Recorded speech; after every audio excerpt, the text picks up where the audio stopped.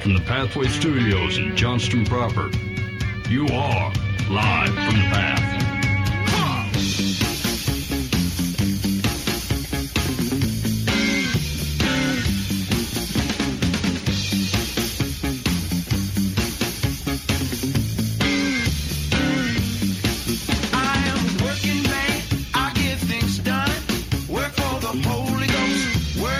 And you're listening to Live from the Path. We're coming to you from the Pathway Studios in Johnston proper.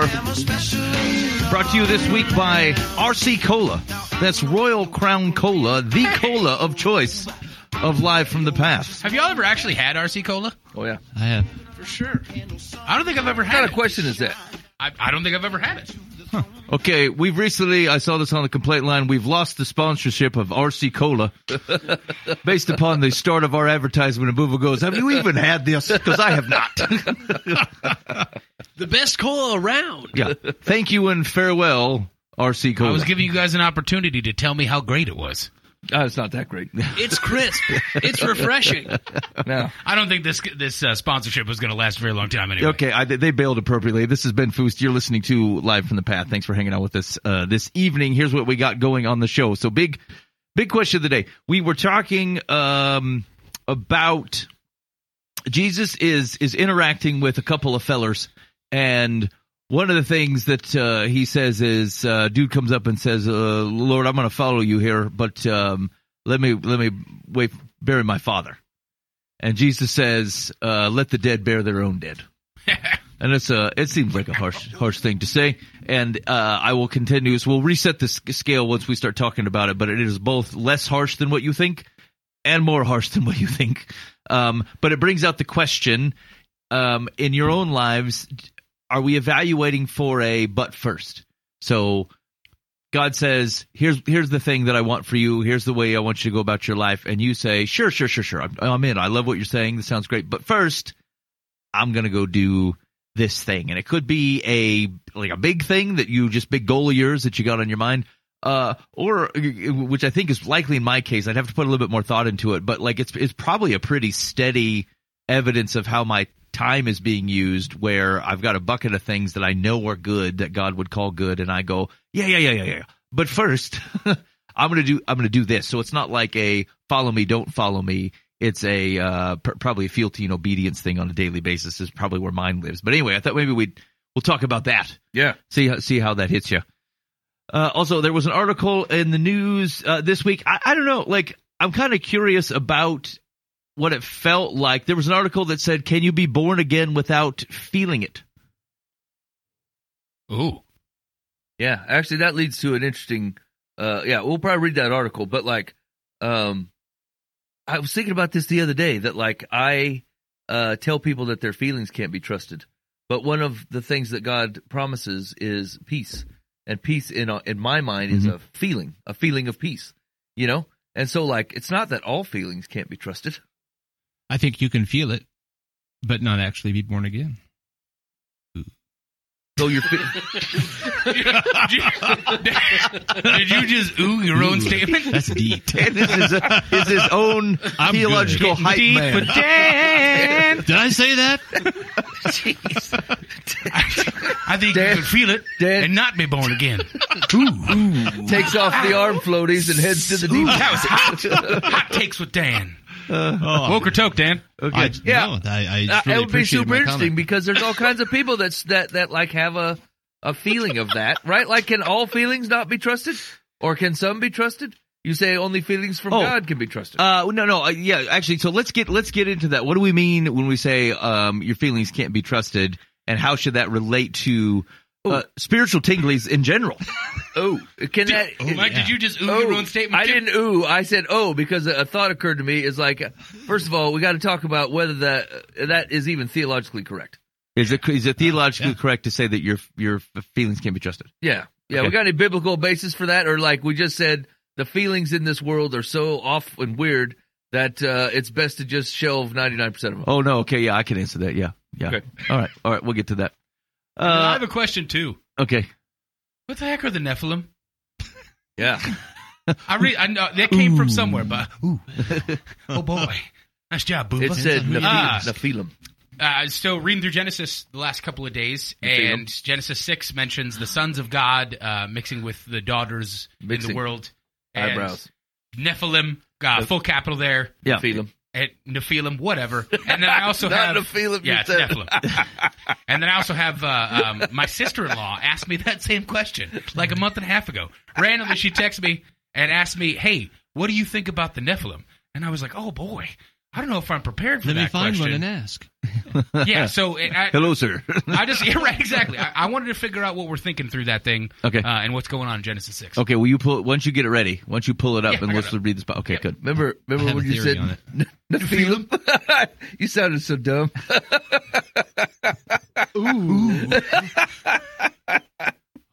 It reminds me of an Elvis song where he goes, "I'm caught in a trap, I can't walk out." No, keep going, Ben. We love this. Yeah, I'm gonna keep going. commit to it. I'm committed. You're going to call Elvis and try and get that demonetized too?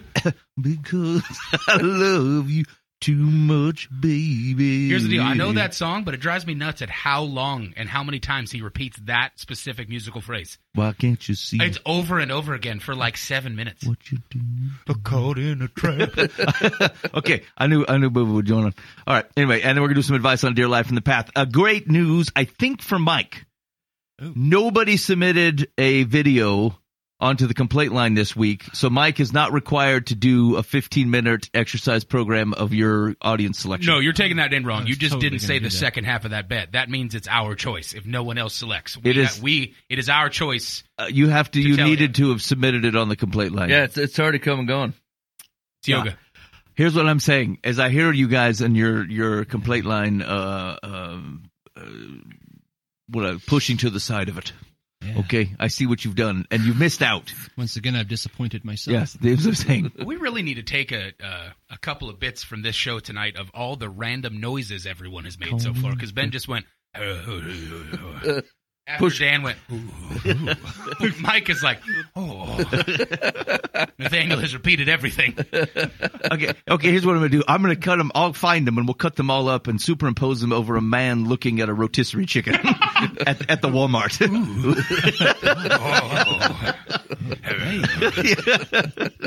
Hey man, speaking of Walmart, Hold the door. This is great. Nobody does ringtones anymore, but we should do Live for the Path ringtones. They're just True. random like People call and goes, etouffee, baby. a crawfish.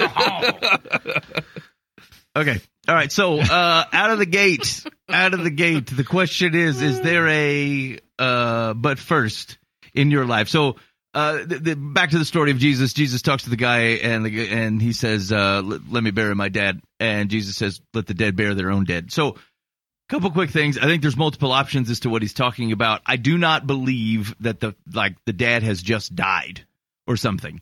Like, even in cultural context, like family member dies, certainly dad dies.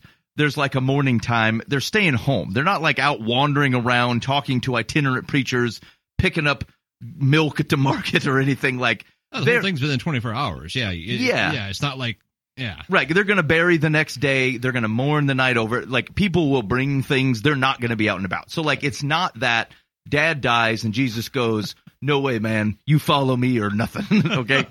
So I think there's two likely scenarios. The first one could be, when you bury in that culture, the body's going to sit in the tomb for like a year, and then the bones are going to be moved to the ossuary box. And so, like, he could mean my dad has been dead for a bit now, but like it's my responsibility after the year's up to go move the bones, and so let me do that. Could be. It could be that his dad is healthy. There's no problem with him at all. And what he's basically saying is, like, once any minute, any day, once my dad dies, which could be 2 hours or 30 years, then like I'll fulfill my family obligations, and then I will go follow you. So I think it could be either one of those last two things seems most likely to me. However, what Jesus responds back to him is basically says, let the dead bury their own dead, which is super offensive, right? Because not only does it say, I'm asking you to forgo your familial responsibilities, which were real responsibilities, right? Like, this is nobody else can say what Jesus is saying. It's a very cavalier thing to say. No rabbi in his right mind would say, don't ignore the fifth commandment, honoring your mother and father, and come follow me. So like Jesus is saying something very unique here. But then he insults the family that remains by basically saying, if you follow me, this is life, and remaining behind is dead. And so let the dead bear their own dead. So, but the crux of the reason he tells the story is that like, you're put to a question of, Jesus or God is directing you to go do something, and you do have to make a decision. And do you have any but first? But first, I need to attend to this thing. But first, I'm going to achieve this thing. But first, I'm going to focus on this, and then I will do the thing that God is pointing me to do, or that Jesus is asking me to follow him in doing. And so, to I think Nathaniel's initial question, do you have any but firsts? Does anything jump to mind? So I think about this in like the guy's calling was so clear. And I don't know that folks nowadays feel as if their thing, because like when he said follow me, he meant both in the metaphorical capacity and like physically, we're leaving. You come with me. You know what I'm saying? Right. And so like the stage was already set for the guy, and he knew what all that meant. And it seems like most people, like if I were to sit down and talk to most Christians, I would say, well, what does God have you doing? And most of them probably don't have much of an answer. Like they're like, I don't know. And there's caveats, right? Because you're like, look, not everybody's going to be a Moses and a Daniel, right? Some people are just going to be sheep in and sheep out. But the question usually boils down to, did you ask him? Did you ask him what he wanted you to do or what he had for you? Like, did you spend any time at all discussing it with him? Or you're just like, look, God will show up with a big hot air balloon and a sign and tell me, to point me in a direction. I do wonder if that's right, though. Like, he did not know anything else really except for Jesus saying, follow me. Right? Like, think of how varied the next 3 years is going to be in Jesus's life. I don't know that he actually knew. He just knew that the same thing that, Peter knew. And what do you mean? You think the guy didn't know that it would mean like leaving town with him when he leaves? It may mean leaving town with him when he leaves, but I don't know if does he know what it actually means to follow him? Well, that's even better. Town? Like it's a clear direction, right? Like you're saying, hey, come with me to the store. Yeah. Like you're like, okay, I can make a decision because I know what's going to happen next. We're going to go to the store. Yeah. But if you say, be with me, friend, like you're like, I don't know what that means. Pharmacy? Like always, or like when you're sad, or I don't understand completely what we're talking about. Yeah. Okay. Or like, I mean, is that a language thing between, or cultural thing, or like does follow me obviously mean coming from a rabbi that you will be my student now? It was a clear kingdom talk going on Yeah. there. Yeah, come be part of my community and my kingdom and follow me. I mean, I'm your rabbi. Let me be your teacher. Yeah. So the question is like, one, do people in general like feel like they know what God is asking of them, apart from the normal view of just obedience? No, I don't think people know that. Yeah, and I don't. Church. No, really. No, yeah. I mean, I think the church has screwed this up the last 50 years or so. Mm-hmm. We've called them to a conversion moment. We've called them to a prayer, to a squeezing of a hand, to a raise, say how do you do at a concert, and not to repentance and not to obedience. And we've it's our fault.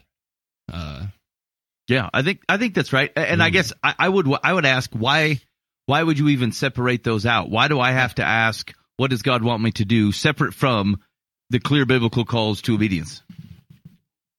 Because I don't know that that's not what Jesus is asking, right? Yeah. Like it could. I don't know that I would have to. That I feel like you have to separate those things. Yeah, because I mean, John the Baptist running around preaching a kingdom of repentance and baptism of repentance, and he was paving the way, and Jesus basically took the reins and said, "Yeah, let's keep going. By the way, the kingdom's right here. It's right here. Yeah, let's do this." Oh. And so from the complaint line, it's a comparison between, because in that same chapter we were talking about the centurion. And like the way that the centurion views, like he was set up to have no ties, right? Like on purpose, because ties were a distraction, right? Centurion could not have a wife. Yep. So anyway, the complaint line says, maybe with the man that maybe the dad that was maybe dead, maybe alive, was treating following Jesus as if Jesus was a centurion. In one of the previous stories, we talked about how the centurion couldn't have a wife, so he had no distractions, no ties. But Jesus doesn't ask for no ties. In fact, he sort of insists upon them, because if you don't have ties, how can you share the good news? Jesus doesn't say no ties, just put him before those ties. Yeah. Okay. I think that's right. And so, and it's a good point too, because I think oftentimes the starkness of what Jesus said is, you do have to let him be a teacher. Like even pastorally, you say a very clear thing, and it's the thing that people remember. Are there nuances and caveats, and does it have to fit within a grander narrative? Yes, but do you remember the thing where if pressed between like that the king does demand fealty, and it does prominence in your life, and so yes, I think that's right. I think that's a right thought. And so, but so I round it back though. Do you, Nathaniel, how did this hit you? Did you have a reaction to thinking about, do I have a but first? God, I want to do, I'm going to do, I have to do this? Yeah, it kind of circled back around to what we were talking about last week with the spiritual disciplines. Yeah. And just being disciplined in general, where I said that usually when I'm on a path of discipline, that I'm disciplined in multiple areas at once, and when I'm not, everything falls apart, and I'm disciplined in nothing at all. But usually when I'm being disciplined, it's in one area or a different one where I'm, being disciplined, I don't know, like more specifically, like I'm delving into one specific area more than the others. Yeah. And so like, I feel like right now there are certain things where I'm like, okay, I'm trying to, accomplish this specific task. And then once I get that done, then I'll really, delve into growing deeper or reading with more, what's the right word? Like intentionality? Yeah, intentionality. Focus. And like not just to read and take things in as they hit me, but like if I don't understand something, to study. Right.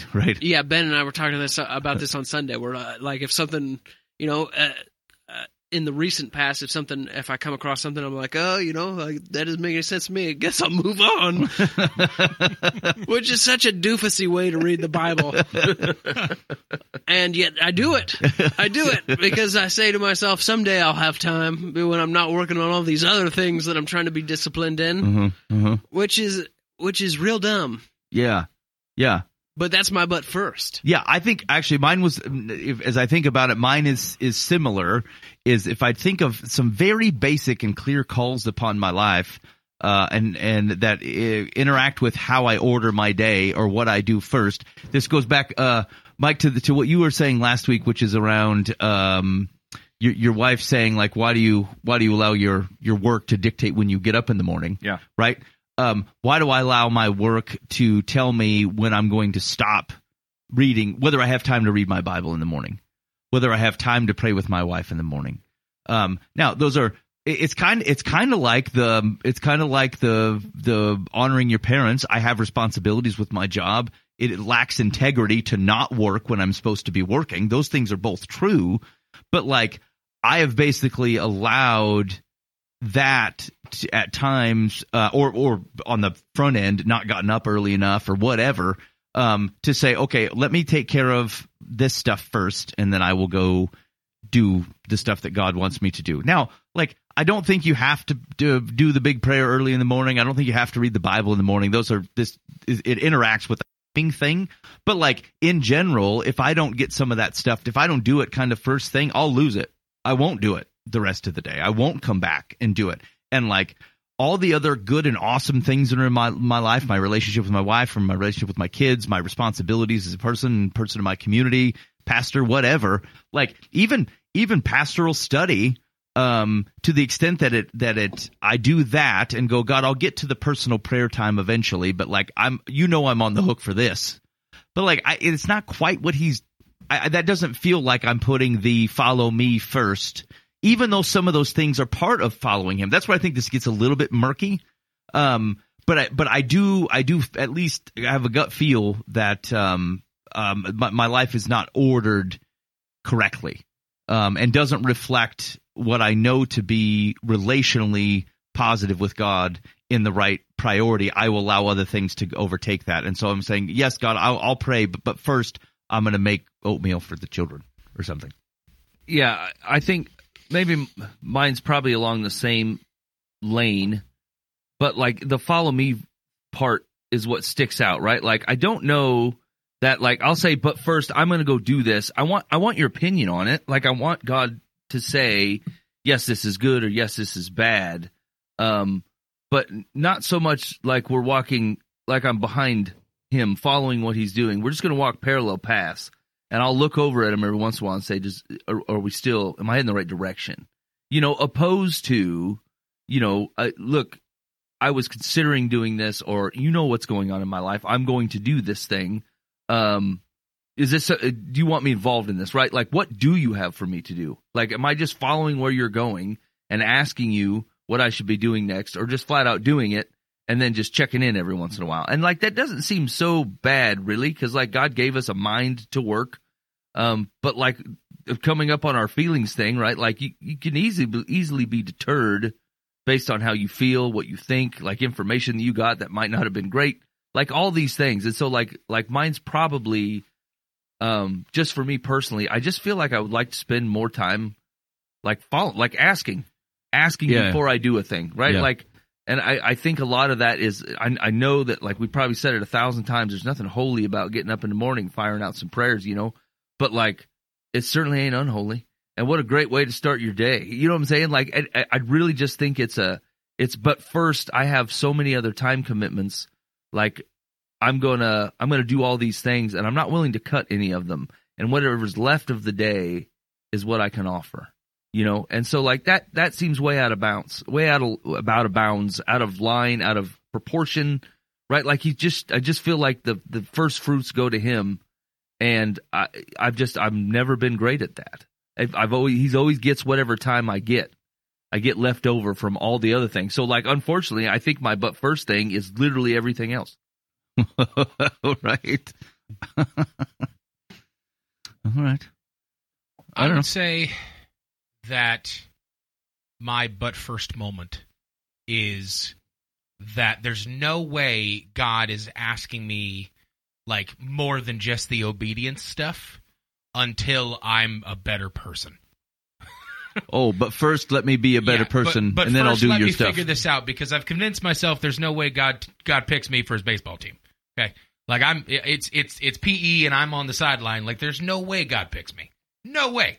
And so I think to myself, okay, if God wants me to be doing stuff for him and calling out his name, it has to be like when I'm better. Like, because I couldn't possibly represent him in any way, shape, or form. Like, I can not to say that I'm responsible for being his PR guy. I'm trying to do God a favor by going, you don't want me. Yeah, like I'm going to screw this up royal. Yeah, well, just like, God, I understand that you're perfect, and like, I'll never be good enough, but like, you just trust me. You don't know. You don't want me on your team. Yeah, the grace is enough. I'll take the grace. Yeah, I'll take the grace. I thought that was really generous. Yes, thank you, The Lord. grace and mercy part. That was really awesome of you, and I trust that there's no situation in which I am at a net negative with you, because I will always be that because of who you are. It's not something I can earn. It is impossible for me to earn what you're giving. And I accept that. I accept that, and I appreciate that. But that doesn't mean that you should pick me for your team. I'm thankful I'm not getting kicked to the curb. Yeah. But I think that's what I believe is the best for me, is I'll accept God's grace and his forgiveness, but I could not possibly represent him out in the field. Yeah, I don't know if I should be like the salesman of this operation. Right. Yeah. And Yeah. it's like, I believe God can redeem everything. I just don't believe that I'm good enough for the redemption. I think that's legit. And so I think that's one of the biggest things that's been hitting me recently, has been like, I'll be obedient to you and try and figure this out, to accept your grace and to understand your glory and to glorify you for who you are. But like in the quiet, because I can't imagine a situation where you'd want me to be the one that's on your team. Yeah, I don't know why, and this is a legit struggle, like for a lot of people, and I would put myself in the same boat. Like, you are so thankful to get back to the net neutral. Yeah. You know, that like I've done so much, and like I continue to fail. And God's like, I don't even see you this way. And you're like, I don't know how that's possible. I believe you've gotten me to the net neutral. Right, yes. Right? There's no way I'm saying that your grace don't exist, but like the fact where he goes, and I want to bestow the gift of prophecy on you. And you're like, no, I'm not in a gift receiving time of life. You right? can cover my sin, and you can get me to a place where I'm not positive or negative. But there's no possible situation where you have the power to take someone like me and turn it into a positive. Yeah. It's interesting. Yeah, right. It's interesting because sometimes the people's but first is like, I don't want to accept your rescue because I'm not good enough. And like we would be very firm against that. Like that's the wrong way to, even logically, it's the wrong way to think about it. Right. But then the rescue exists and you accept it. And now the but first is okay, but now let me clean myself up for your service. Which is crazy, right? Because the promise was never just the rescue. That is not theologically correct. The promise was always adopted as sons. The promise was always lifted up, right? And the promise was always and. And he showed up more than anyone ever expected. In all situations where there was a covenant set, God showed up and even more. Every time that there's been a situation in which I've prayed for something and God has answered it, it has always been more than I could have imagined. I was asking for too little because I thought that thank you. I don't deserve your grace and your mercy. You give it to me anyway. If I could just get like $1.50, I'd appreciate that. And God shows up and he goes, no, you're going to get this. And I'm going to overflow what you've done because you don't even ask the right things. And I'm a good father, and I'm going to give you more than you could even imagine. Yeah, so like we panhandle for rescue, and then we panhandle in service. Yeah. When the king is offering much more than that. And so yeah, it's interesting. Some people's but firsts are, let me go live the life. I think you're going to take something away from me. And so let me go to college. Right. Yep. Let me do the stuff that I'm going to do. And then I'll come back and I'll settle the family thing and I'll find a lovely lady. And then I will go back to church and I'll do the things. Some people's but firsts are like, because they want to be a butt first, right? So like there's that. And then, but interestingly, in the Christian realm, oftentimes we're not, thank you. Oftentimes our hesitance is a lack of feeling worthy for service, which is so interesting, right? Because our service to God in his kingdom is largely a demonstration of him anyway. Yep. Right? And so it's a willingness problem. It's in our fallibility, I trust that God will use this for good. And so just so you didn't have to polish yourself up for the redemption, you don't have to polish yourself up for the work of the kingdom. God will sanctify as he goes, totally. But like, so yeah, that's interesting. It's interesting because that's generally not the tenor of it. But the but first is help make myself in the best situation to serve you in a way that I believe to be best. You know how much of a robbing that is too, right? Because like it's hard to get. I wouldn't say that you're excited for the redemption, right? Like I'm wowed by it. I'm overwhelmed by the fact that exists, right? But I'm never like super excited for the redemption I've been given. What I'm super excited about is the stuff that God's going to do, or that I get to see that God gets to do. And like we really downplay that, you know, like you're like, look.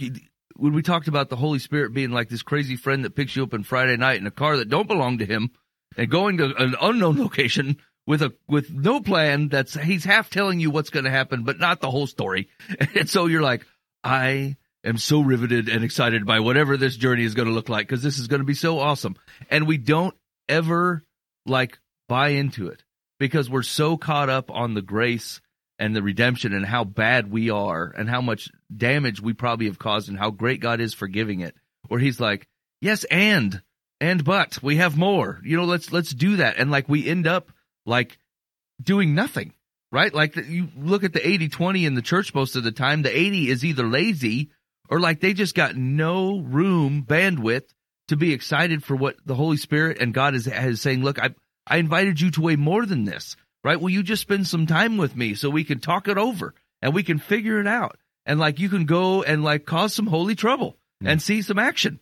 And like it feels like we're just either in comfortability land or say like, I got the grace. That has to be enough. The grace has to be enough because anything more than that, I certainly don't deserve. I didn't deserve the grace. Right. Yeah. All right. Hey, maybe you got something. Does Dan have one? Dan, did you have one?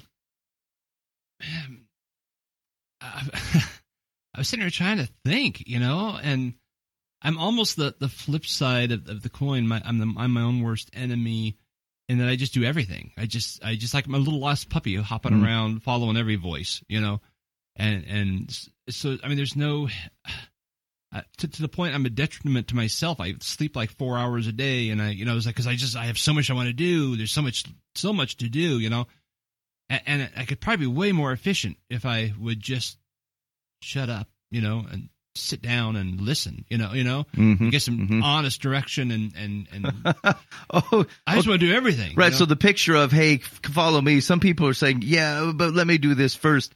Dan's the guy like running ahead where Jesus is like, wait, Dan.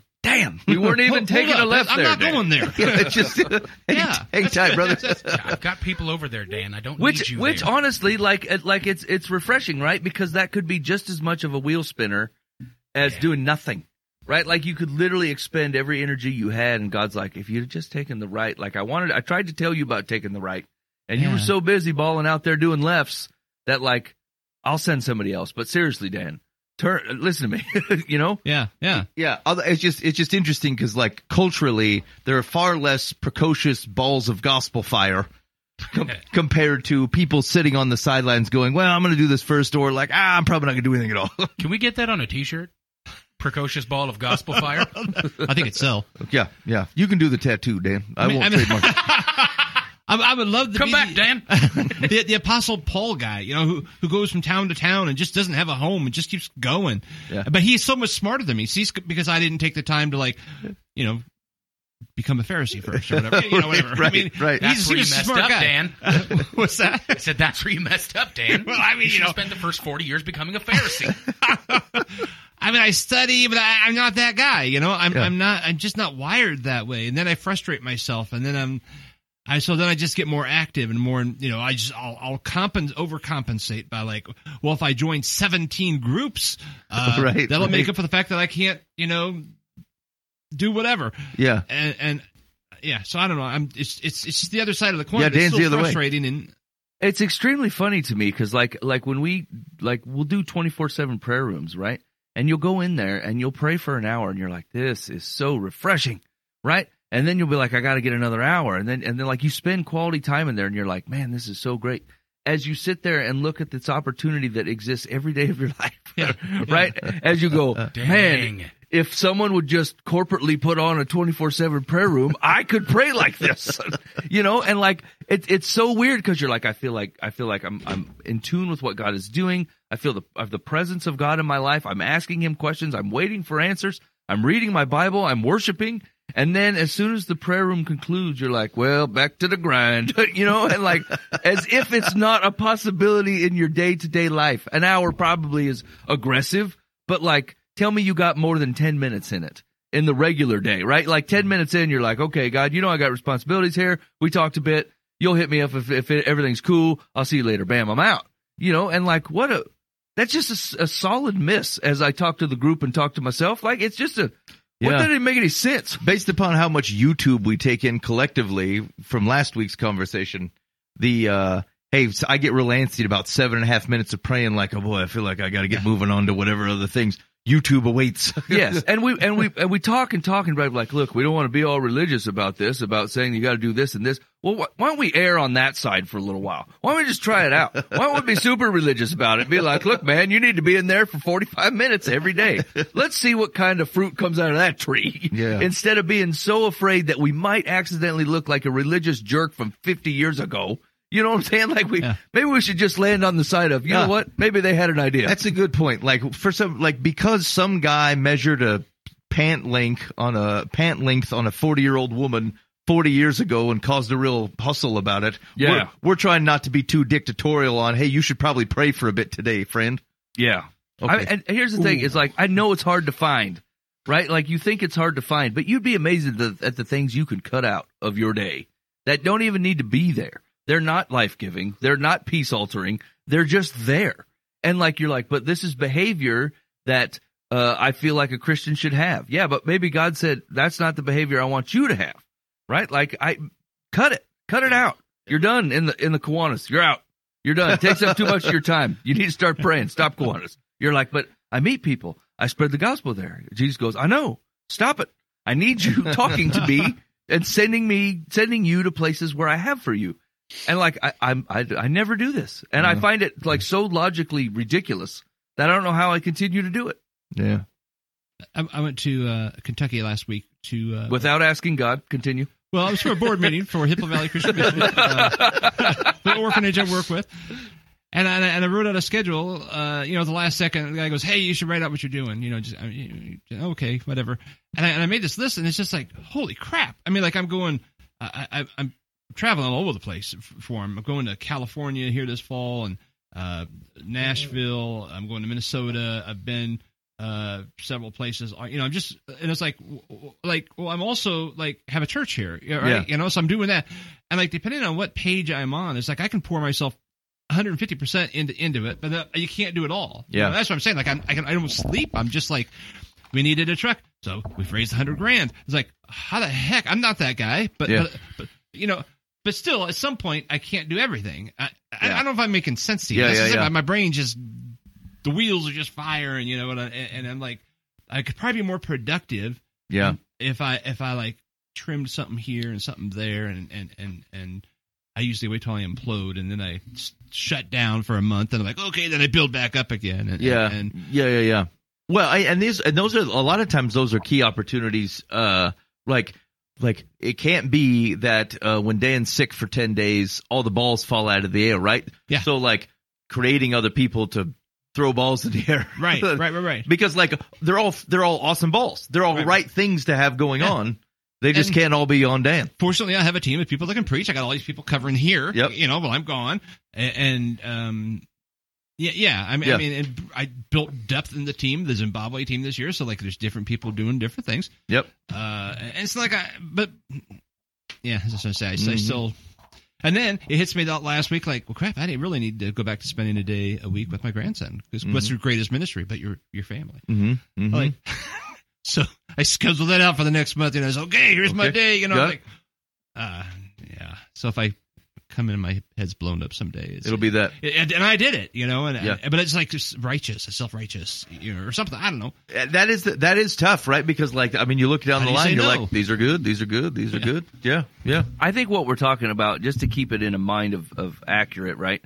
Like it's a skill, not a talent, right? You're not born nailing this, right? Like you're gonna, it's a discipline to get yourself in it, and like I've seen it bear fruit, like amazing fruit in people's lives, right? Where they just start spending time with God. And like, you can't do too much of it. You can certainly do too little, right? But you can't do too much. And I think that, once again, I think we always err on the side of, like, is God going to be mad if I didn't read my Bible today? Well, no, it's ridiculous. But like, you also missed out on hanging out with the God of the universe for X amount of time today. And so like, you should be slightly bummed. And you're not going to be, because it's a skill, not a talent. At the first couple swaths, you're not used to it. You're not used to God talking to you. You're not used to having any type of spiritual conversation with God through prayer or Bible reading or whatever. And so, like, yeah, it's going to not hit you right off the bat. But, like, it's a conversation that he wants to have. And, like, we just continually dance around it or set up classes or set up acts of service. And, like, I just feel like that's the main thing. Like, if everybody was doing that individually, like, preaching would totally be way more beneficial to everybody, right? Like, you get to walk in and go, I've been talking to God all week. I wonder what God's been talking to Dan about. Mm-hmm. And, like, go, wow, it was funny because I was just reading blah, blah, blah on Tuesday. Like, that's not what happens. Like, everybody shows up. You have to regurgitate whatever you talked about last week. No one brought any thoughts to the table today. They're just like, how's the family doing? How have you been busy? Your car broke down. Great. Let's get through 1 Peter. And let's take communion and go, right? But like, can you imagine what like a body of believers where everybody was talking to God at the same time, what that freaking looks like what that community gets done? Yeah. The last time folks did that, as far as the biblical record shows, the Holy Spirit showed up with fire and tore the place up, right? Like, and these are things that God said, look, I'm not done doing these, right? This is the type of thing that I want to do in you. And like, it doesn't have to be like this weird hippie commune that you have in your head. It just has to be regular living, spending time with Jesus and going, hey, I'm trying to follow you. What's that look like for me today? Yeah. Yep.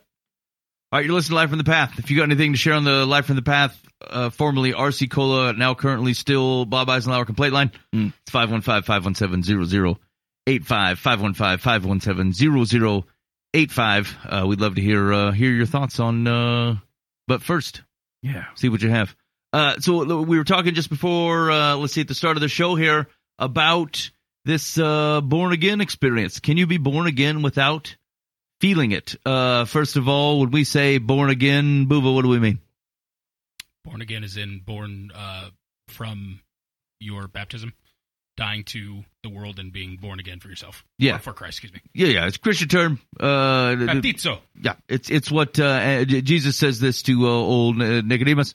And it's like your life begins again, this time in the kingdom of God, and to never die. And so the article kicks off, evangelicalism has always emphasized the necessity of personal conversion through a born-again experience in which the Holy Spirit supernaturally changes a person's heart. From the 18th century to the present, many evangelical churches have required a personal testimony of conversion as a prerequisite for church membership. And most of the time, this involves a personal experience of divine transformation. But what happens if someone doesn't have this kind of transformative experience? What if a person believes not because of any perceived religious encounter, but simply because of a reasoned conviction about the truth of God's declaration? Are such individuals really saved? And if so, can they still consider themselves Christians? So let's start there. Would you describe what you look at and say is my kind of conversion experience? Did it have some sort of significant emotional event related to it? No, mine did not. No. Yes. Buva's did. Dan, your no? I'd say no. Okay. Nathaniel? No. Okay. All right. Buva's yours. I was not expected to be the odd one out on this one, to be honest. You're a Christian cuddlebug. What happened? I'm a Christian cuddlebug. I was sleeping with my girlfriend, and we were living in the basement of my brother's house, and I had not been to church for a bit because I was very angry at him about the loss of my parents. And that morning, I woke up for no reason, early on a Sunday morning, which did not happen very often. I'm a creature of sleeping most of the morning through. Yep. Felt this call from God saying that I needed to talk to him, and it was time for us to meet. And that he wasn't coming to my house; I had to come to his. How did you know? Would you say that? I know. How did you know? I know. It was just a sense. It's just like it is one of the most sure things I know is that a lot of times when it comes to the stories that I've told and the things that I've pushed, I tend to sensationalize in stories. What? I mean, I can not talk if you guys want me to.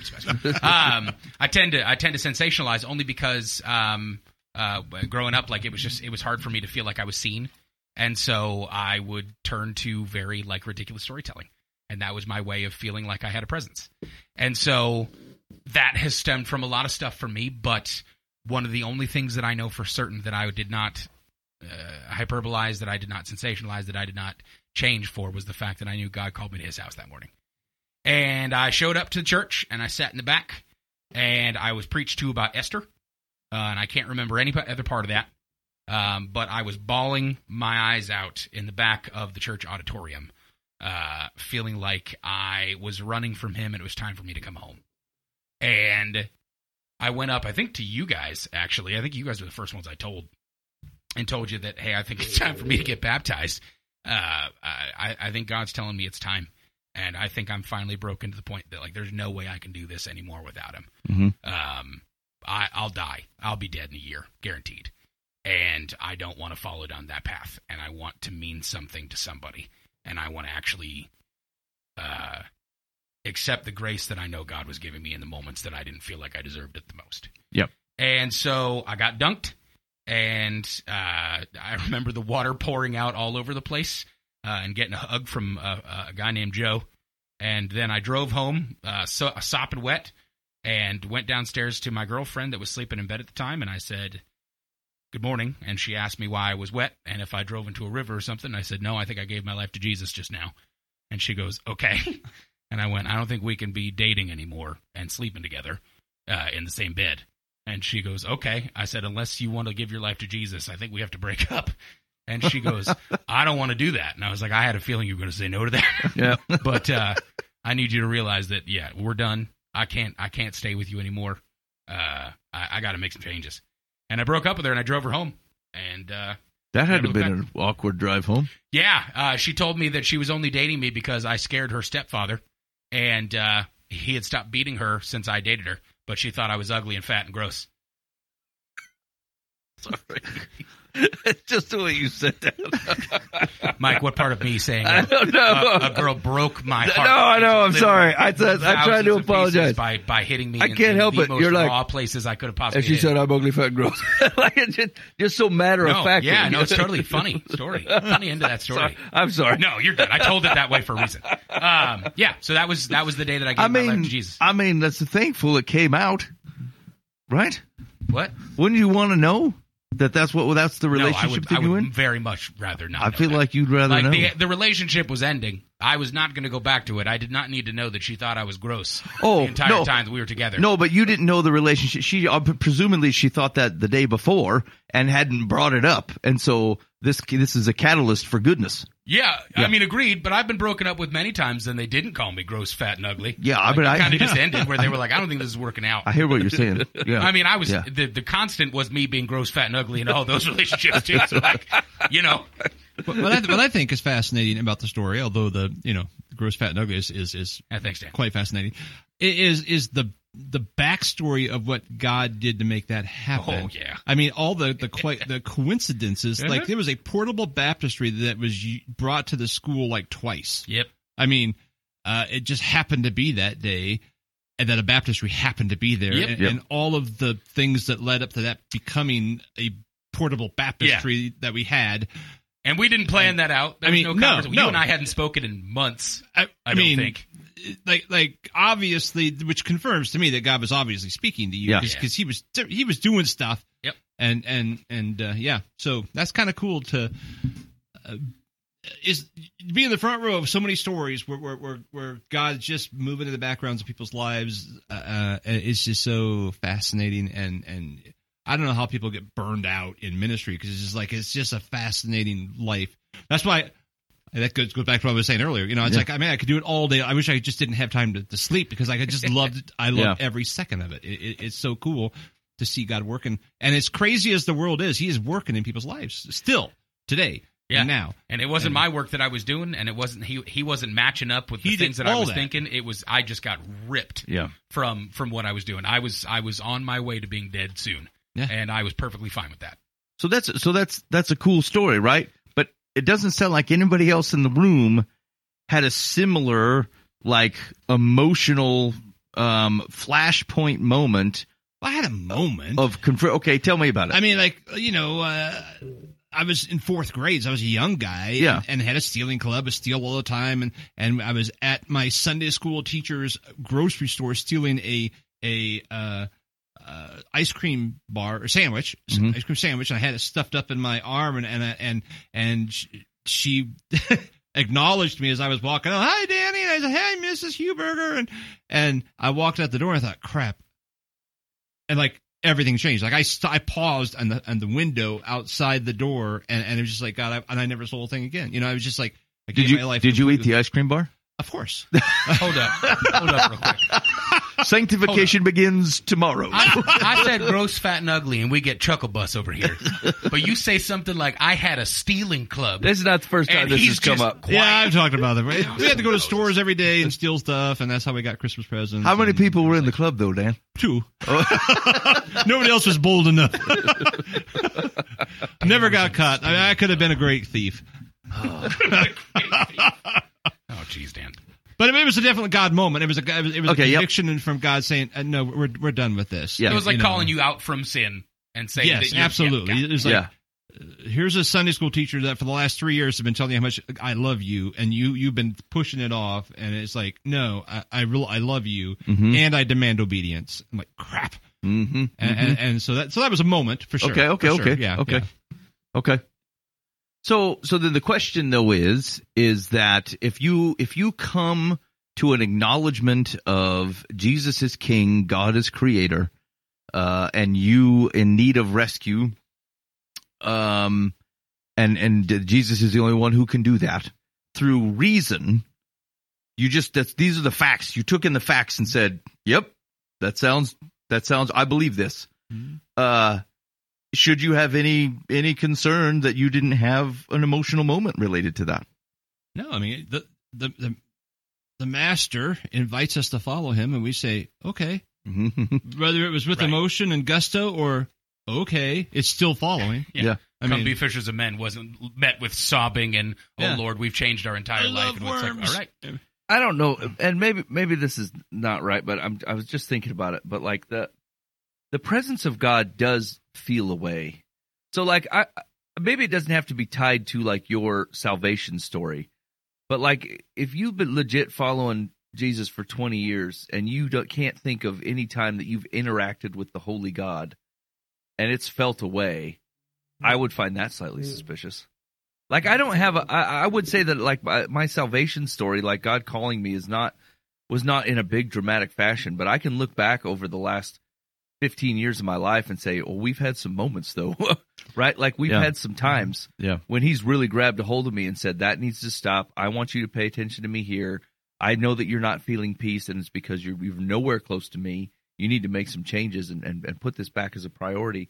And like, I don't know that my salvation ever was that way. Like I didn't decide to get baptized because I had like an aha moment. Like I got baptized because I'd always just never questioned that this was a problem, right? That the God existed and I needed to my salvation had to be paid for. And like, where else would I go? Right? It was just that straightforward for me most of the time. Now my life didn't reflect that. And so he refined through moments for sure, you know? And so like, I mean, if you don't have any refinement moments, I would say that's probably weird, isn't it? Yeah. I expect God to be working actively in your life and there to be situations certainly that you see like that feel like there is that you can point back to. But I don't know, like I think where people get tied up, and frankly there's a risk heading the other way with this too, is that people feel something and they go, oh, well, God has moved in me.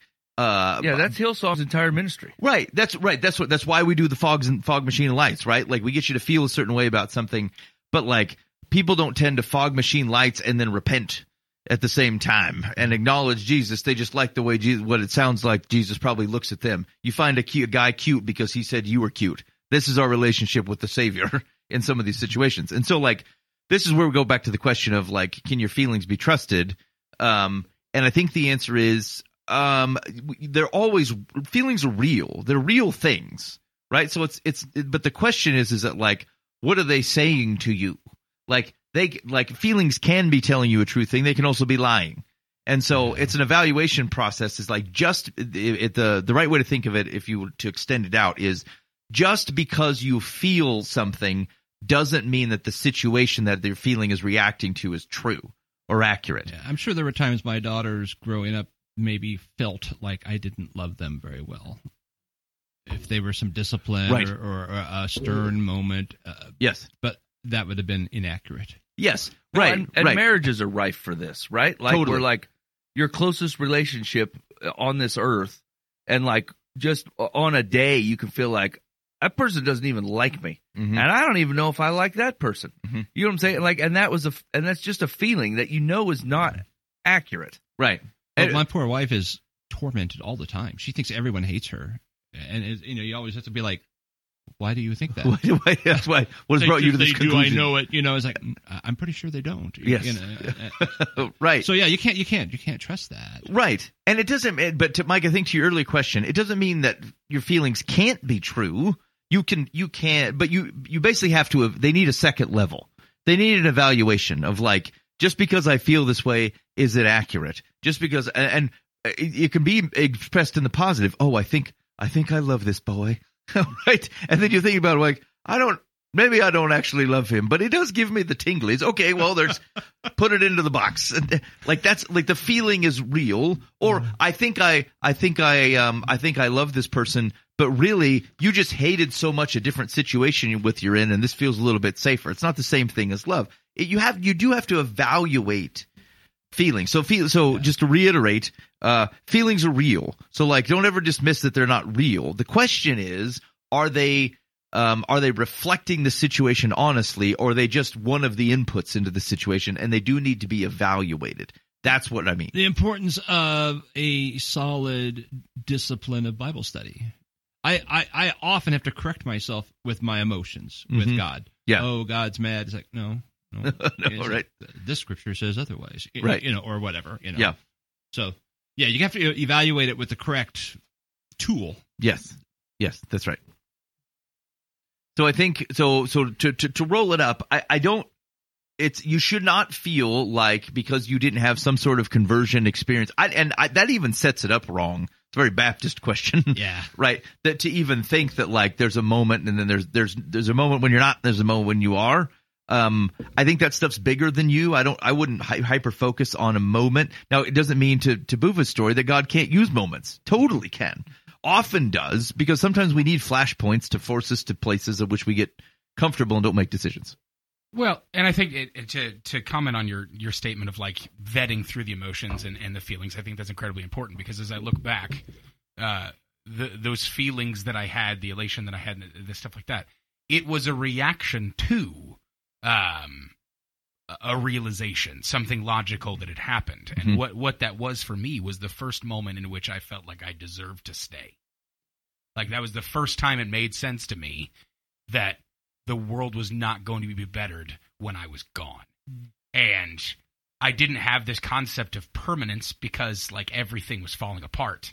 And so I thought, okay, it just makes logical sense for me to be the next bit of this that falls apart. Yep. Like, right? Like I'm the next one in line for this lack of permanence and this going away.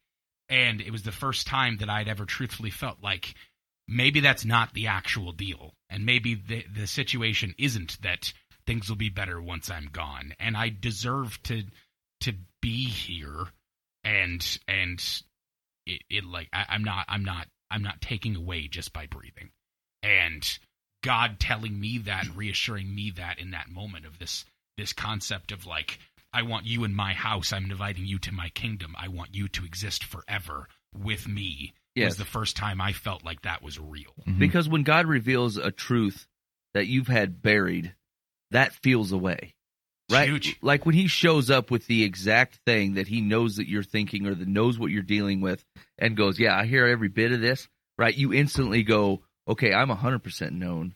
And God says, I see past every inch of that. Right. That feels away, right? Like that has a feeling associated with it. And so like, I'm thinking over in my head because I'm very cavalier about feelings, because most feelings get people in a lot of trouble. Especially in youth group type teaching settings, right? I'm just like, hey, man, you can't be just guided around by what you feel all the time. But like, I don't know that I actually believe that, right? Like I've had good and righteous feelings. I've had feelings of peace. I've had feelings of being enveloped by a holy God, right? Like I have feelings that like when there's a feeling associated with like, is God actually listening to me, opposed to just praying to nothing? Yeah, I mean, they're not mutually exclusive. Yes. Right. Yeah. It's just they don't. I just reiterate it. Like they have to be evaluated. Right. Like we have to say, is this a trustworthy feeling? Because like it's not wrong. People do often make terrible mistakes based upon a feeling that often, when evaluated in the next morning's light, did not accurately reflect the situation. Right. It's part. Okay. Think about it this way: your feelings are part of the conversation. Yeah. You should listen to them. You should say, "Oh, that's interesting." But it is not the only thing talking. Yeah, they get a seat at the table. But when Yes. they get out of line, you say, Yeah, look, you're being ridiculous. You have to vet through where they're coming from. Here's the deal. Not to get too bad. You know what feels great? Going to a strip club. It's awesome. It's cool. Like you're like, oh, this is happening? Like this is real? And you know what feels terrible? Being there. And you go, oh, this is kind of gross. Mm-hmm. And the next morning you're like, oh, man, I hate myself. I absolutely hate myself for this. Were those all feelings? Yes. Did I take them incorrectly? No. Because I had to vet through, where is this happiness coming from? Yeah. Where is this You joy inspect coming the from? fruit. Where Yeah. does my shame Yeah. come from? Yeah. Right, Was there exactly. repentance? You have Well, to no, look there at that. was and go, not. Here's the deal. I can get a lot of joy from a jelly donut. Don't get me wrong. Like, I really can. I also get joy from being in conversation with my wife and honoring her. Those are feelings that I can have of happiness, and my heart feels full, and I feel like I'm contributing. But if I vet through, did I get this little pop of happiness from the jelly donut? Yeah, I did. Did I get this happiness from loving my wife? Yes, I did. They're both feelings, but that doesn't mean they can be trusted. But vetting them through and going, what's the source of this? What's leading to this piece? Is this honoring to God? Is this good for me? Am I tending my soul, or am I breaking it apart with sin? Like, all of those things have to be looked through in the correct lens to go, feelings can't be trusted on their own if they're not vetted out and looked through, because you could feel great about anything and you could feel crap about anything. Yeah. Yeah, actually, and an unexamined I don't want to. This feels hyper technical. It's not. Don't think of it that way. It's just a quick evaluation process. But like, how often, think of your key relationships where like we make bad decisions in key relationships based upon like a feeling, like, oh, I feel like they're mad at me, or I'm mad at this person. But really, if you'd have given it 2 seconds worth of thought, is it possible what you said? I'm mad at them. I'm having a rough go of it, and they were just the last person I interacted with. Right? It doesn't mean you got to write all the things down all the time and be hyper technical about it. But you do have to ask yourself, where is this coming from? Yes. Is this accurate? Who I'm directing it at and what I'm feeling, is it accurate? Because like the emotions can also get jumbled up. Like anger and sadness look a lot alike. Yeah. Right? Depression can express itself in either one of those things as a defensive. It's trying to keep people away from getting any further, right? And then you misunderstand your emotions. And so, frankly, this is why we end up talking to people for this kind of thing. So, like people whose job it is to listen to you and go, "Hey, you're playing racquetball and you got 10 balls on the court and you think you only have one," and helping someone recognize that you're playing like you're whacking a bunch of balls around and not making the right distinction. It's very helpful to start seeing the world that way. And you also do the same thing with your thoughts, right? A thought comes in and you go, Yes. That's no good. You know, like you do this all the time. And so like there's no reason to say that like it sounds odd to say, because funny enough, like I was just reading an article today and some lady said that forgiveness is a religious construct and it's only born out of religion to keep people under control.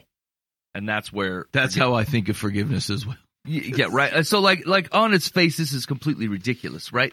Right. But like the thought is that if people are not, especially in today's culture, open to evaluating their feelings and vetting them. Yeah, right. And seeing if they're legit. Like the fact that forgiveness is a construct to keep other people down, it couldn't be any further from the truth. Like harboring anger or resentment towards somebody, you're the one carrying the weight. Right, you're the one that has to carry around the anger and resentment, and like it weighs on you, not on the other person. Yes, that's right. And so like, but the thought that says, "Hey, you need to vet and see if that anger or resentment is even correct." The modern thought goes, "Well, of course it is because I had it." Oh, I get it. The thing that chains people down is the need for forgiveness. Yes, not forgiveness in and of itself. It's that you would even consider that you would have to be forgiven. Yes, or you have to give forgiveness to somebody else.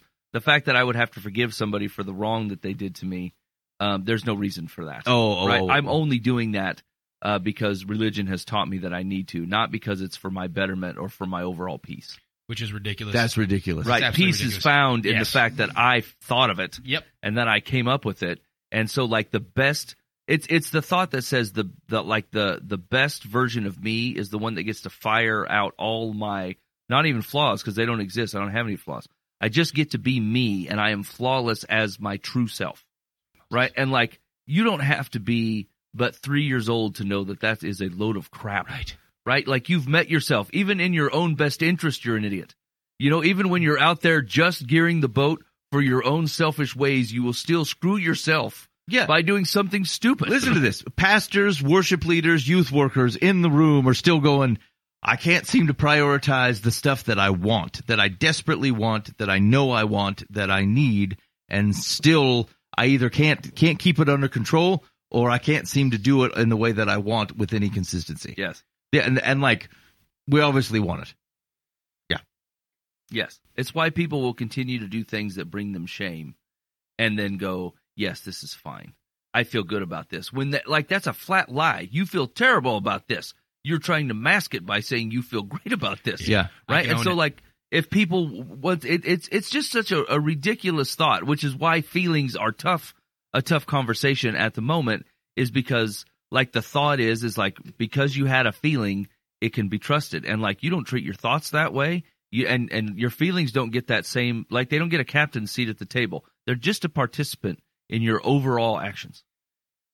You know, it's interesting is through the therapy that I've done and through the conversations that I've had with people that I trust when it comes to this kind of stuff to right size a lot of the things that I think about at all times, right? Like being trauma informed, which I've used that statement a couple times now, and I've really have latched onto it a lot. Like, I look at my situation that I've gone through and look at the junk that I went through as a kid, blah, blah, blah, whatever, right? We all know it. And in those moments, with that process where it feels like everything's always on fire, like, just because, like, I struggle to have even the base foundation of, like, I deserve to be breathing right now. A lot of people don't deal with that kind of thought. Some people that are trauma people do. For me, it turns into, well, everything's on fire at all times, because if somebody doesn't text me back in a reasonable amount of time, they hate me. They absolutely hate me, and there's no reason. Why would they want me around anyway? I should just delete their number and I should walk away from them. Like, it's ridiculous situations. I say all that to say that, like, some of the most important things that I've learned are the vetting process of this stuff, because nothing's on fire. Nothing is on fire. I can always press the brakes. Like, there's no situation in which in my right mind, when trauma responses are happening and when everything's on fire, the most valid, important things for me are to go back to the very base of understanding of who I am, which is what God calls me and my identity. Those are my stop phrases, which are, here's the deal. Did I screw something up? Possibly. Does God hate me? No. Am I still his son? Absolutely. Can he forgive me for any of this? 100%. Am I inherently the worst person on the planet because of this situation? Probably not.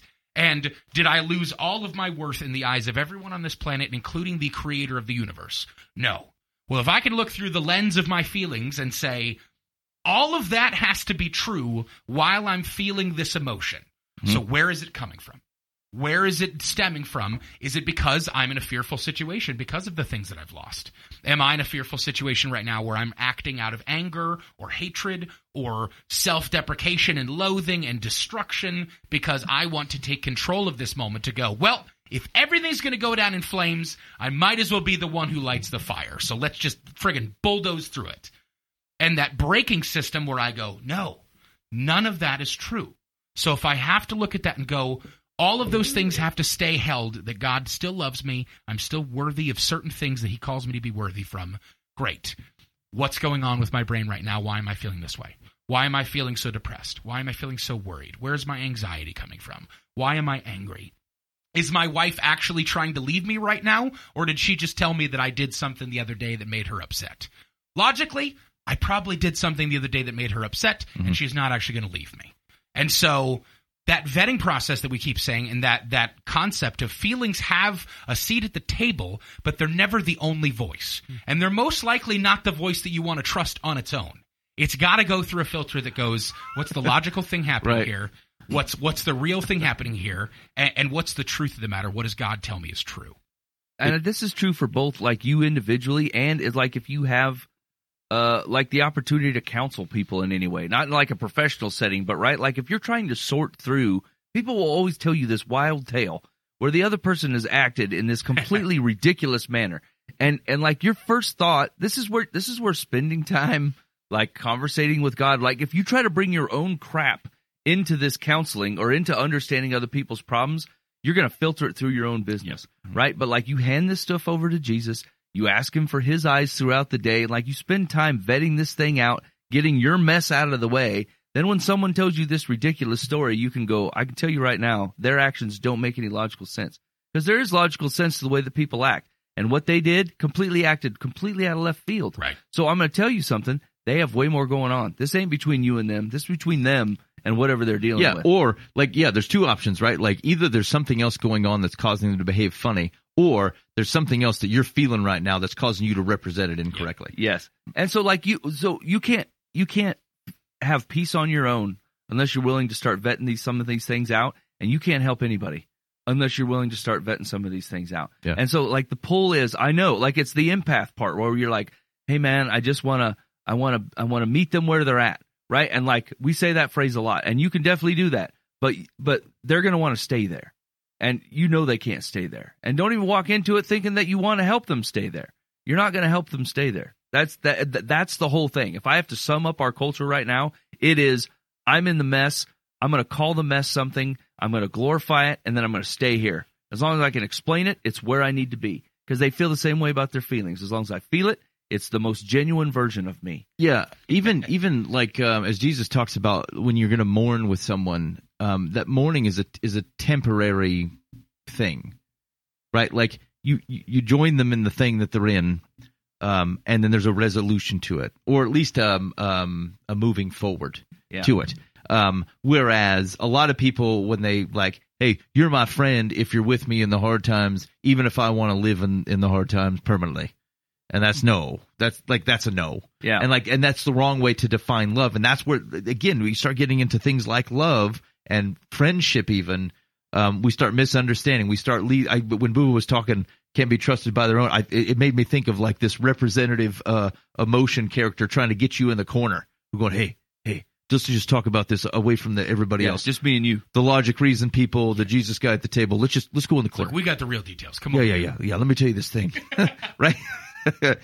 Okay. And the one other thing, I'll say this, and then we can probably get to some advice on Dear Life in the Path. But like, it'll never show up on the death certificate. But people do die of bitterness.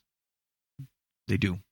Like the death certificates only show you the last physical thing that happened, that we said, well, once that gave out, then everything fell. But like your emotions are powerful things.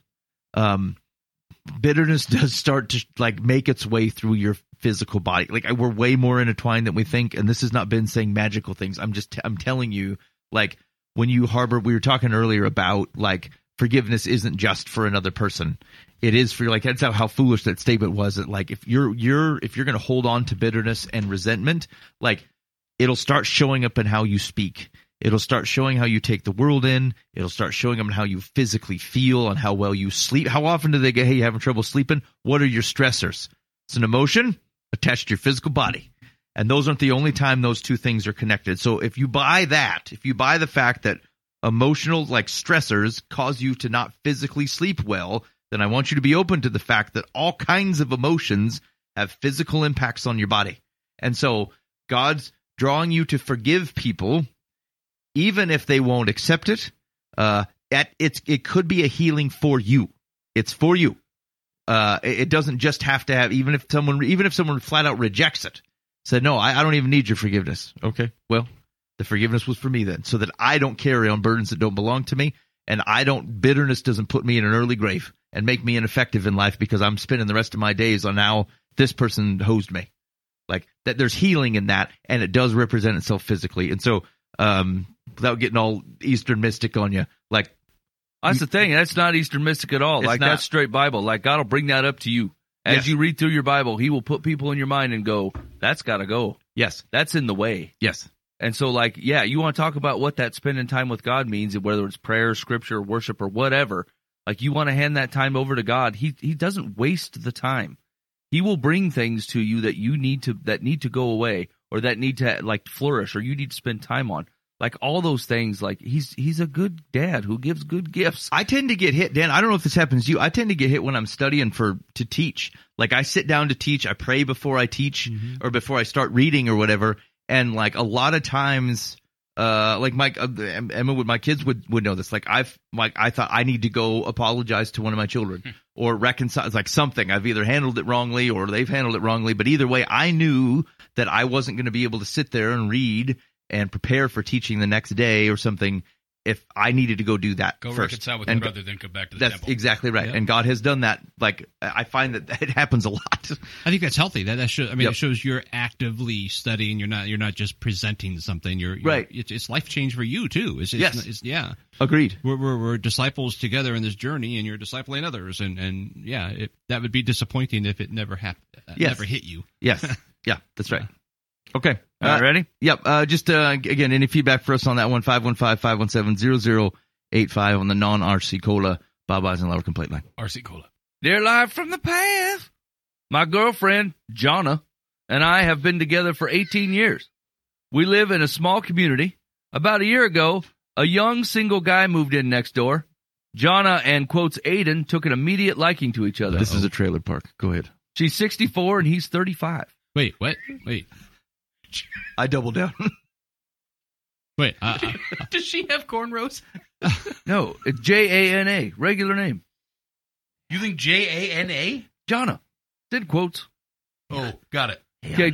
Wait, I've lost the premise now. It's I'm starting over. Ready? Girlfriend, 18 years. My girlfriend, Jonna. So it's the girl that likes the 30-year-old younger dude. Yeah, that moved to the Neighbor. trailer park. Okay. We live in a small community. Trailer park. About a year ago, a young single guy moved in next door. Jonna and Aiden took an immediate liking to each other. Jonna's 64, Aiden's 35. Okay. Aiden is on permanent disability, has never had a job, and is heavily into drugs. He does odd things, like walking down the middle of the street draped in blue lights and sitting in the middle of the street. The police have been called on him so many times, he's How is almost that odd? He's almost kicked out of the neighborhood. I don't think you could kick people out of neighborhoods. He and Jonna were together all the time, calling, texting, talking in person. They don't meet so often now because we've had so many arguments about it.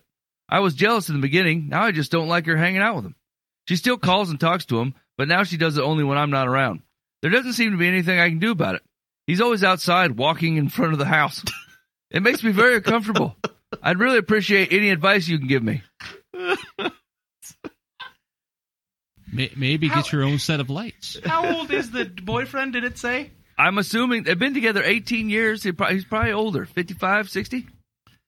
If you're, oh gosh, if Also, you've been boyfriend, girlfriend for 18 years. Yeah. First off, that's an interesting situation. Yep. You've just been dating for Yep. 18 years instead of tying any situation. You have expressed that that Aiden makes you uncomfortable. The drug addict, 35-year-old disabled man in your trailer park community next door to you Yep. that has almost been removed from the community for walking down the street in blue lights. There's just a lot to unpack from. But like, if you've expressed that, and Jonna just says, "Well, shove off, buddy. I'm going to hang out with Aiden, and I'm going to call him when you're not around then." I mean, that's indicative of, like, it doesn't seem like This is things are more- going great in your relationship regardless. Nope. Yeah, I mean, the highest level of peak of your relationship is dating. Then, yeah, some exciting dude with blue lights is going to show up and take her Yeah. away someday. Fifth wheeled on in. Yeah, I'm going to tell you right now, she's doing drugs with him. Yeah. Yes. So, I mean, obviously. yeah. Although he does sound quite attractive. Listen, even people who do drugs with other people find those people untrustworthy. Mm-hmm. They're Yes. rapidly paranoid. Absolutely. And, like, they only hang around them to do drugs. Yeah, let's hang out in this gutter and do heroin together. I don't know if you've ever hung out with a drug addict, but they're about as fun as getting hit in the face with baked bean pan, right? Like, you're just like, this isn't fun if you're the sober guy in the room. Yeah. And so, like, he doesn't have riveting conversation. He's probably itching himself all the time. And, like, he's offering nothing but access to drugs. Yeah. You're blind, friend. Jonna seems like the kind of person who might actually own a baked bean pan. Maybe. I do own only beans in this pan. It keeps the corn out. I don't have that. Yeah. Okay. So, what's our advice to this guy? He wants some advice. You got it's time to get out. You should break up. Yeah. You should absolutely break up. I mean, Drug here's the thing: if you're, I don't know how invested you're in this relationship, seeing that you've drugged this out for 18 years with zero commitments. But In your if small community. you care about this woman, you need to ask her if she's doing drugs. And obviously, I don't know how deeply you love this woman that you've let this pass. But I'm telling you right now, 100% stamp of approval. She's doing drugs with Doing this drugs crazy with- blue yeah, light yeah. man. Yes. That's it. Yeah. Okay. Secular says, nothing will change until you get to the bottom of why your girlfriend of 18 years continues to pursue this troubled neighbor. Could she be trying to, quotes, rescue him? No. Does she feel motherly toward him and have a need to feel needed? No. Could she have a crush on him? Also no. Those no's were mine. I don't know. And neither will you until you calmly discuss this with her in such a way that she doesn't feel attacked when you bring up the subject. Okay, she's going to feel attacked because she's on drugs. Yeah, she's a drug addict. Yeah, there's nothing you're going to say here, friend. I think you owe her the conversation with the amount of life you live together, and she's going to lie to you, and then you're going to go, okay, well, here's the thing. This current lifestyle is not going to work out for me. If you want to come with me as we head for a new life together, I would love to have you, but I will no longer be a part of this weirdness. Yeah, you are served by your non-committal lifestyle because all you have to do is just leave. Like, if you're just boyfriend, girlfriend, guess what you haven't set up? Any kind of legal permanence other than we got to haggle over who gets the trailer. Yeah, hook up the trailer and drive it away, friend. You're good, brother. Get out. Okay, ready? Yep. Dear Live from the Path. I don't like this one. It seems married problems. I feel like that's 90% of what we talk about. We got to do time. We got to do one more after this, though.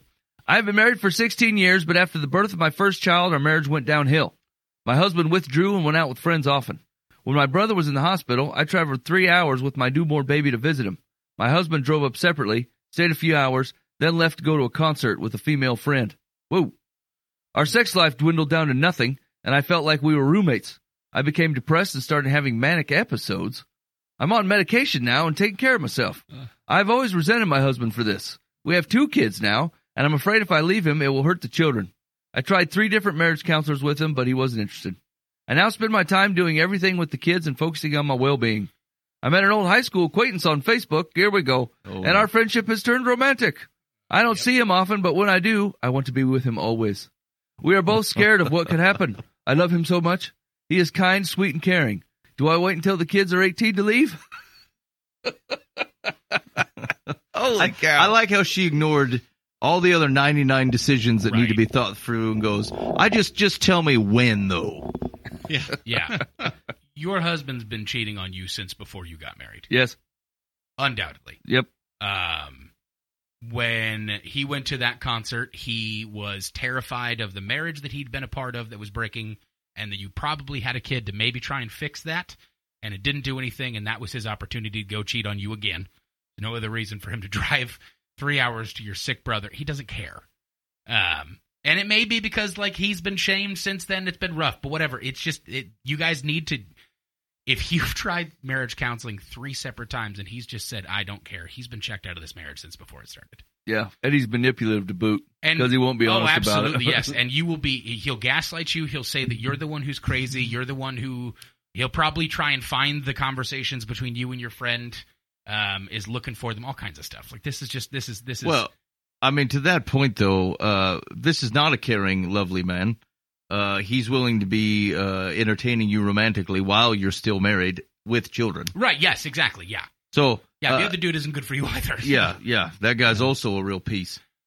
Do you know what would work here? Jesus. Mm-hmm. Like, I know we don't usually just give that carte blanche answer, but straight up, like, getting into a church community and having fellas that can see this behavior from your husband, you being around strong, Christ-loving women who can help put you up to a place where you are focused more on who God is in your life and how He's your King, is the only way I can imagine that any of this even starts to fix itself. And it's going to take a long and hard bit of conversations that are going to hurt. You're going to break each other's hearts. Things are going to be rough. I appreciate the fact that you're trying to be there for the kids. I do. It sounds like it's only just in statement, though, because if you're out, meeting up with old high school friends, like, it doesn't sound like you're really trying to preserve that. I get why you're not, but, like, it's not really a stance that you're taking that's real. Yeah, I mean, I do. Like, we're missing all kinds of information, right? Like, this sounds like over, we got 2 kids worth of time, 16, what'd you say, 16 years worth of marriage? Okay. Mm-hmm. Like, how is this guy around day to day? Like, not did he go out with someone else while your brother was in the hospital, but, like, is he around with these children?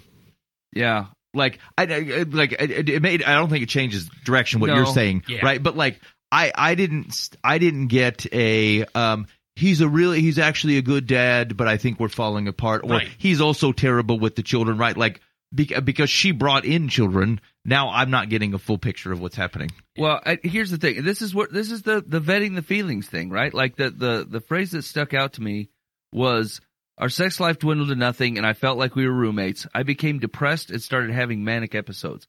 Like, that doesn't seem like an actual reaction to me. Like, you should be pissed.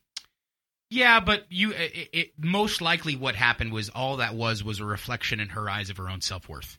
Yeah. And so once it's again, really hard to act in anger in those moments. You start to blame yourself and you start to think, what am I doing wrong that he's wanting to be out But this with is what someone the else? vetting of feelings would Agreed, do, right? yes. Yeah, no, the identity was never a problem on you before that had happened. Like, he was probably in a place where he was just checked out or whatever umpteen reasons could have happened that led to infidelity. But, like, I get where that comes from. There is a right sizing that needs to happen, that, like, there is a core foundational identity that you have not called upon or understood yet that can start to kind of at least right size some of this stuff.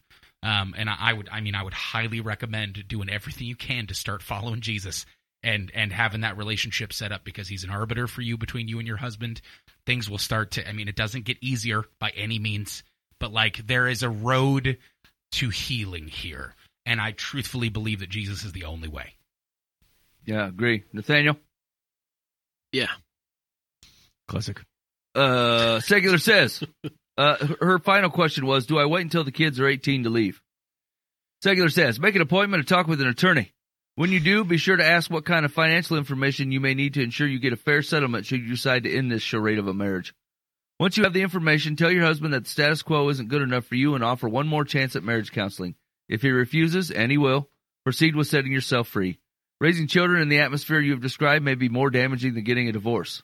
A warning, however, once you become available on a full-time basis, your lover may not be ready or willing to become your knight in shining armor. Be prepared to fend for yourself, just in case. That was a very cavalier set of advice to say it may be worse. Right. Yes, it may be, but I'm not that. I get it. I get it. There's a thought that says, hey, look, man, do we put on this charade just for the children? I don't know that you have to put on your marriage charade, but you should genuinely parent these children to your very best. And that may require you living in a non-romantic relationship with your children in the house. Yep. And, like, here's the deal. You should have, whoever's being irresponsible, and it may very well be both of you, are responsible for having brought two kids in here, and you don't get to change that just because you decided to start acting differently 16 years in, okay? And so, yeah, you're both going to have to sacrifice here for the betterment of these kids. What did I hear? There's my wife was telling a story about a couple who got divorced, and the way that you have to have a lot of money to do this particular thing, but the way they resolved it was the kids stayed in the house, and each of the parents owned separate houses. I've heard of that. Here's the thing. Then the kids never move. Yeah. The kids stay in the same house. I'm not like, whatever, the divorce stinks. But, of the solutions available, At least there's stability. that's stability for the children. So I'm sure that costs a lot of money.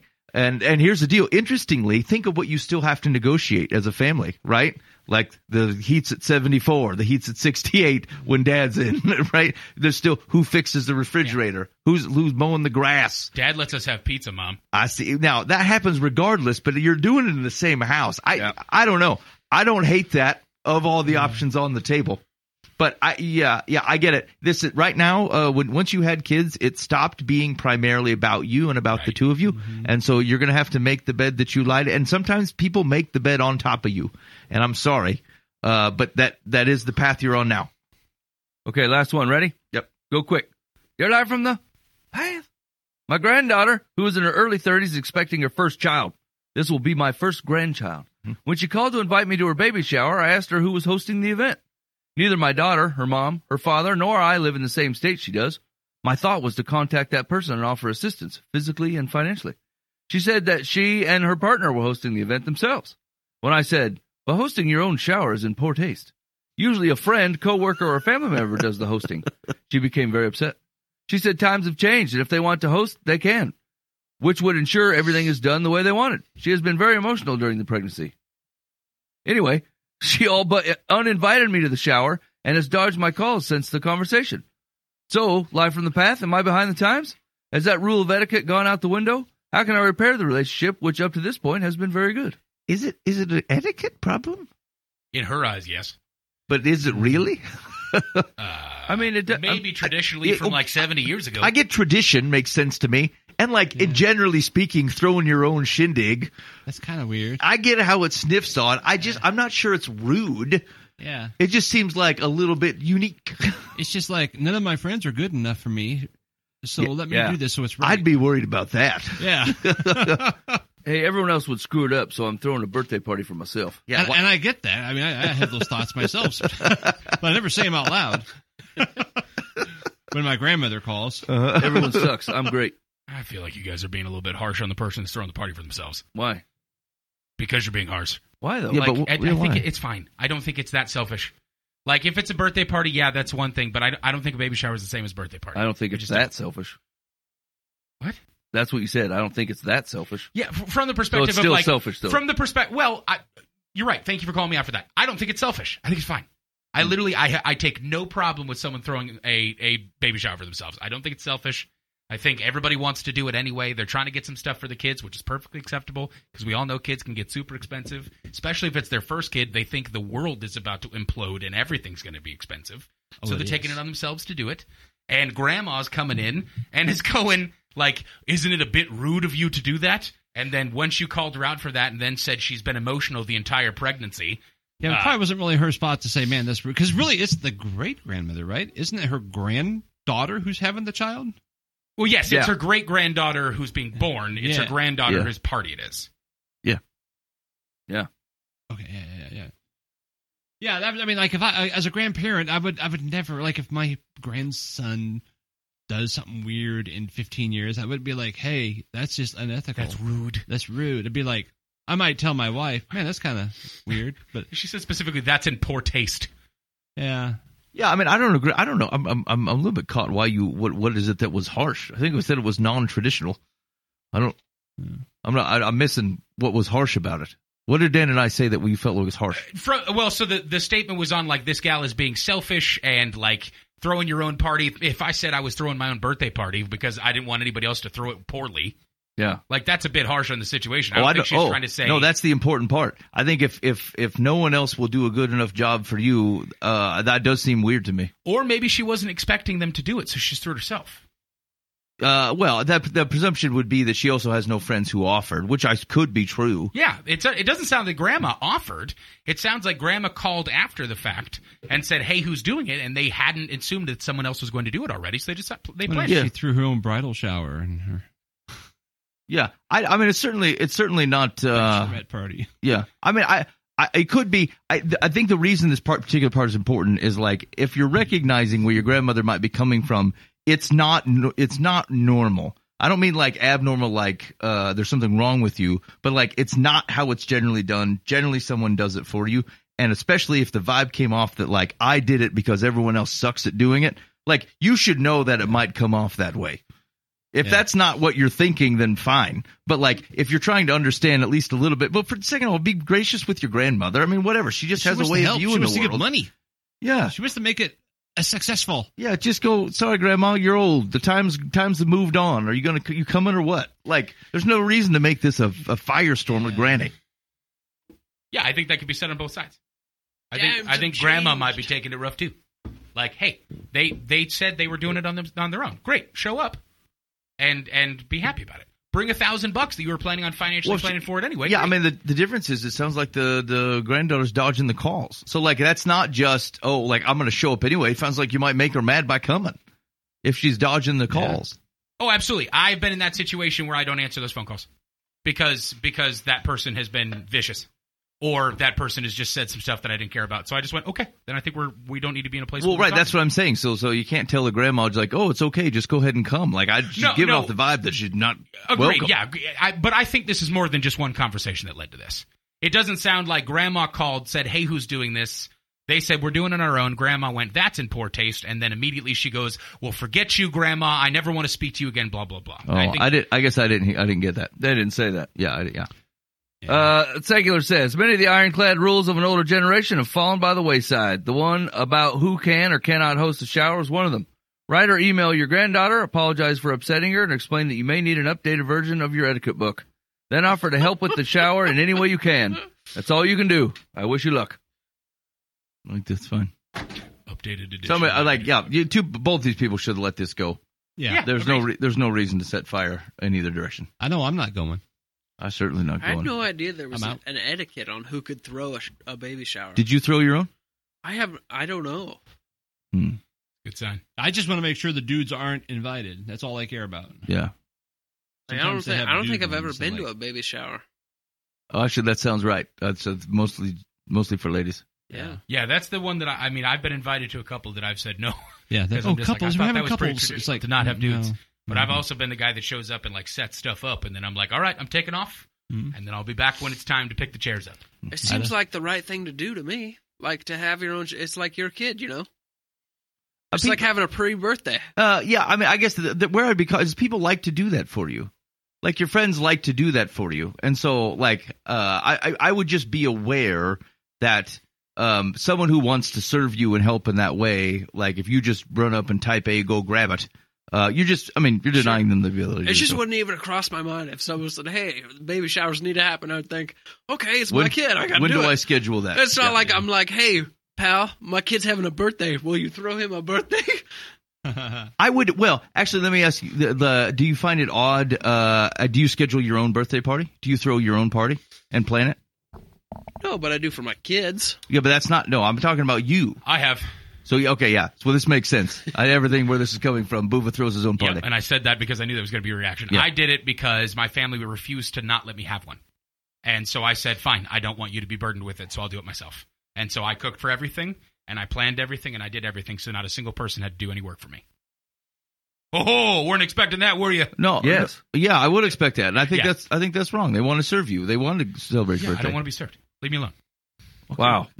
You've been listening to Live from the Path on livefromthepath.org. We've been oddly confrontational the last 10 minutes for some unknown reason. Yeah. I'll have you know.